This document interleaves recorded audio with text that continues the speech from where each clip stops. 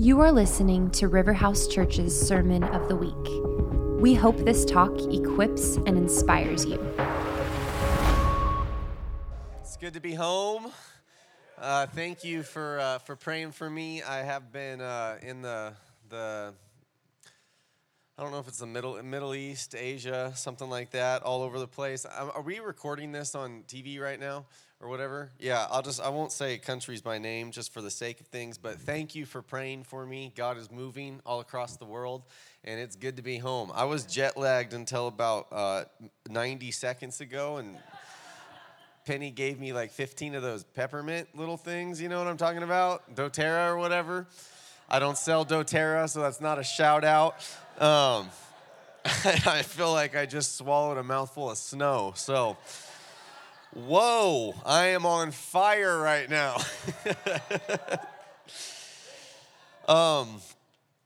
Yeah, it was a real blessing to this trip, and I'll just share a few testimonies because I know many of you prayed, but I got to travel with Dr. Stan Fleming, who's Susanna, who's just up here in Liberty Fleming's father, and he has a beautiful work of compassion ministry and educating children that are in slavery, as well as just a ministry of powerfully preaching the gospel and seeing many people saved, and we got to go to a few crusades together, and I think we saw about 2,000 people come into faith at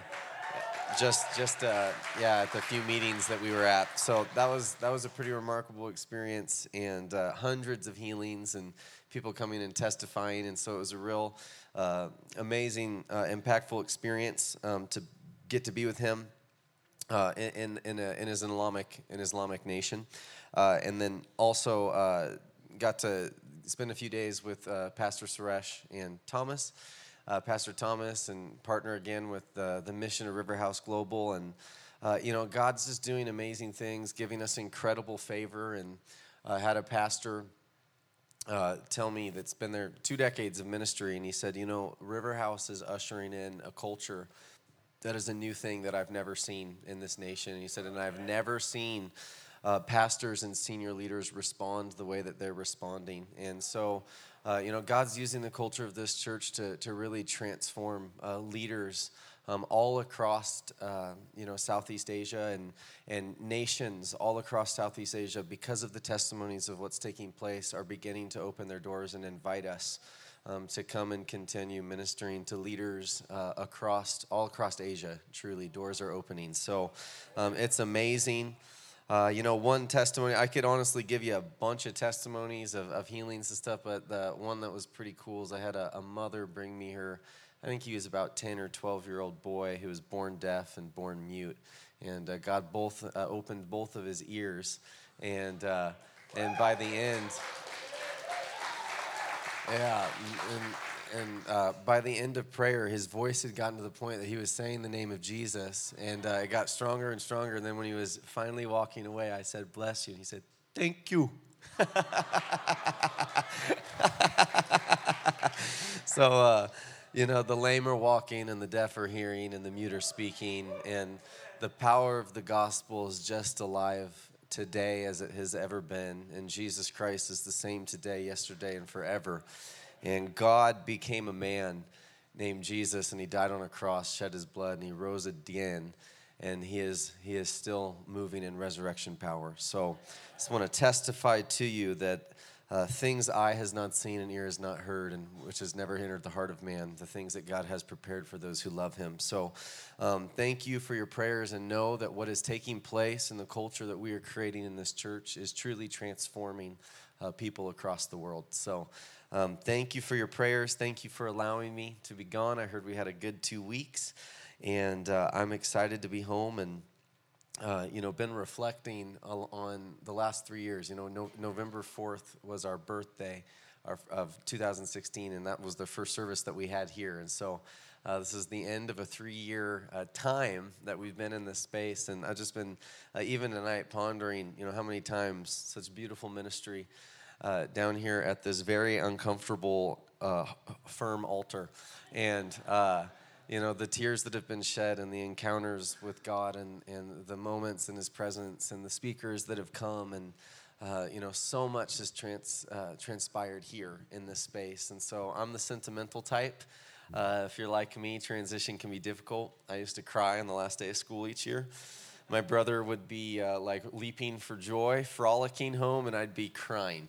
Because transition is, it's good, but it can be hard, at least for me. I know some of you weirdos love it.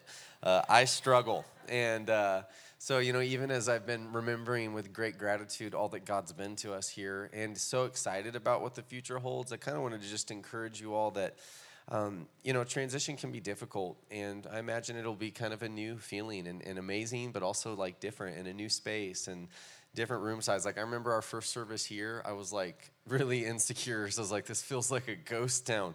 There's like 20 people. I was like, this room's huge, and now I was like, is this thing ever going to feel full? And, I don't know what it will feel like there, but it's going to feel different. And I just want to invite you to embrace the change and recognize that our home is not a building. Our home is God. And our home is his presence. And so no matter where we go and no matter what it's like we will create a home because he is our home. And let's embrace the change and just allow God to shape us and grow us and evolve who we are and mature us into a family. Amen? So next week, big time. It's happening. We get to actually see other people that you go to church with. That'll be kind of cool, huh?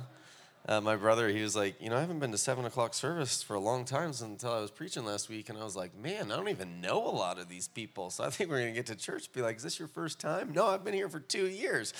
So come ready to meet new people, single people, get a haircut, new outfit. It might be a special night, huh?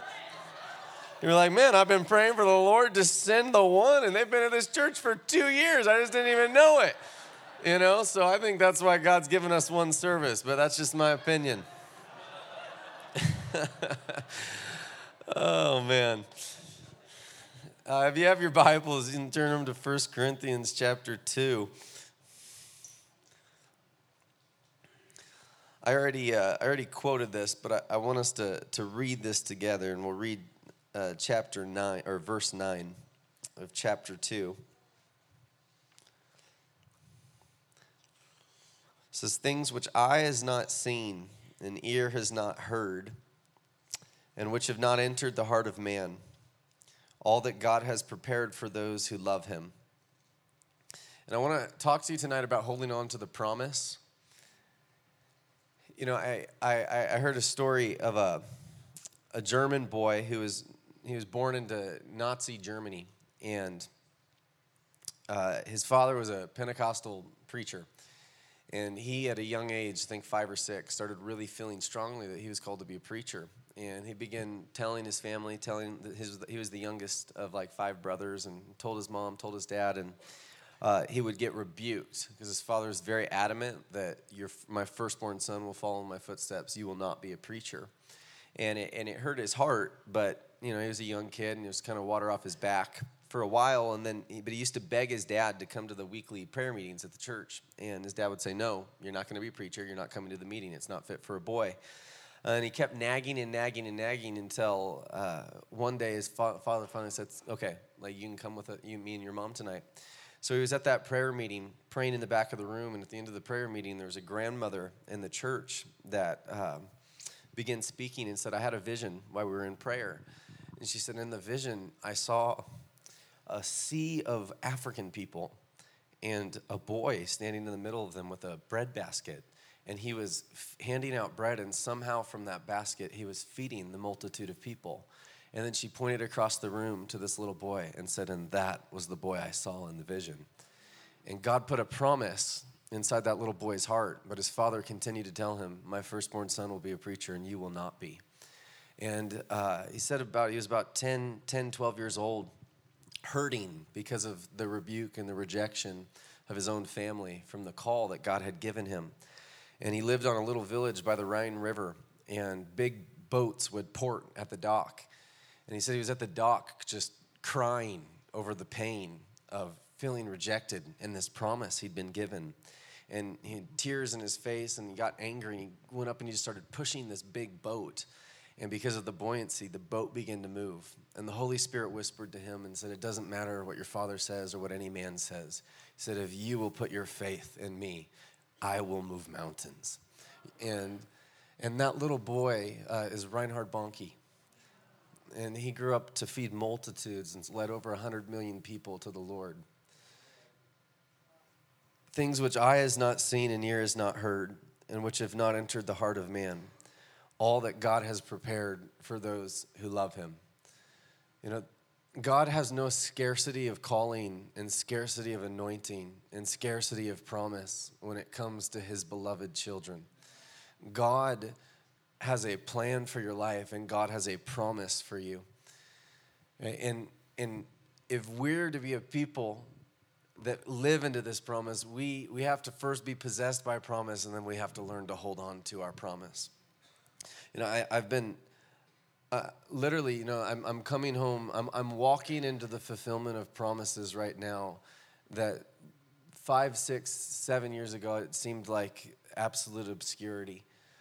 You know, God had began speaking to me, you know, almost a decade ago, and in kind of a multi-year journey, depositing promise after promise, telling me I was going to lead a church, telling me he was going to send me to nations, telling me that nations I didn't know were going to come to me, that doors were going to open, that he was going to use me to lead leaders, that he was going to use me to pastor pastors, that he was going to use me to do all the things that I'm actually walking into right now.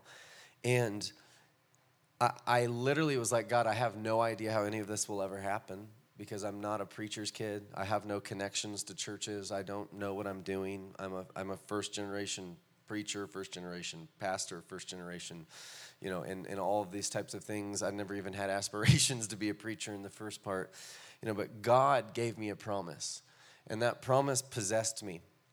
And I remember when I had started a ministry, and it was, you know, really small. I've shared that before. I had 5 people in service, and 2 of them were on the worship team, and makes for an awkward night.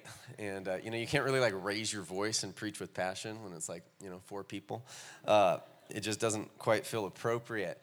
And I was like, God, I think I might have missed my call. I don't really think that this is the most, you know, like, appropriate or efficient use of my time. I think I could be doing business, making money, doing something to build the kingdom in different expressions. Like, I don't really know why I'm doing this. And he'd given me these promises. I was going to preach in front of thousands of people. I was going to do these things, and here I am. And I remember one night I was driving through the night, and I was in the dark of night. I was driving to California to visit my mom when she lived there, and God said, Jordan, he said, I want you to see the fulfillment of the promise I've given you. And I said, okay. And he said, I want you to see. He said, I want you to gaze with faith. I want you to see the multitudes of people. He said, and I want you to start worshiping me as if it's already fulfilled. He said, I want you to see the deaf ears opening. I want you to see the salvations. I want you to see the lives transformed. I want you to see the fulfillment of the promise that I've spoken to you. I want you to see it, and I want you to start worshiping me like it's happening right now, like it has already taken place. And I remember I was driving through the night, and something deep inside of me, because I was very discouraged at this season in my life because everything seemed very fruitless and very small and insignificant. And just tears began to pour down my face driving through the middle of the night, because my faith, I could see the fulfillment of the promise. And I just began worshiping God. I didn't know how it was going to happen. In my mind, it was going to be in my 50s or my 60s or my 70s, or maybe that was for like my grandchildren, you know, like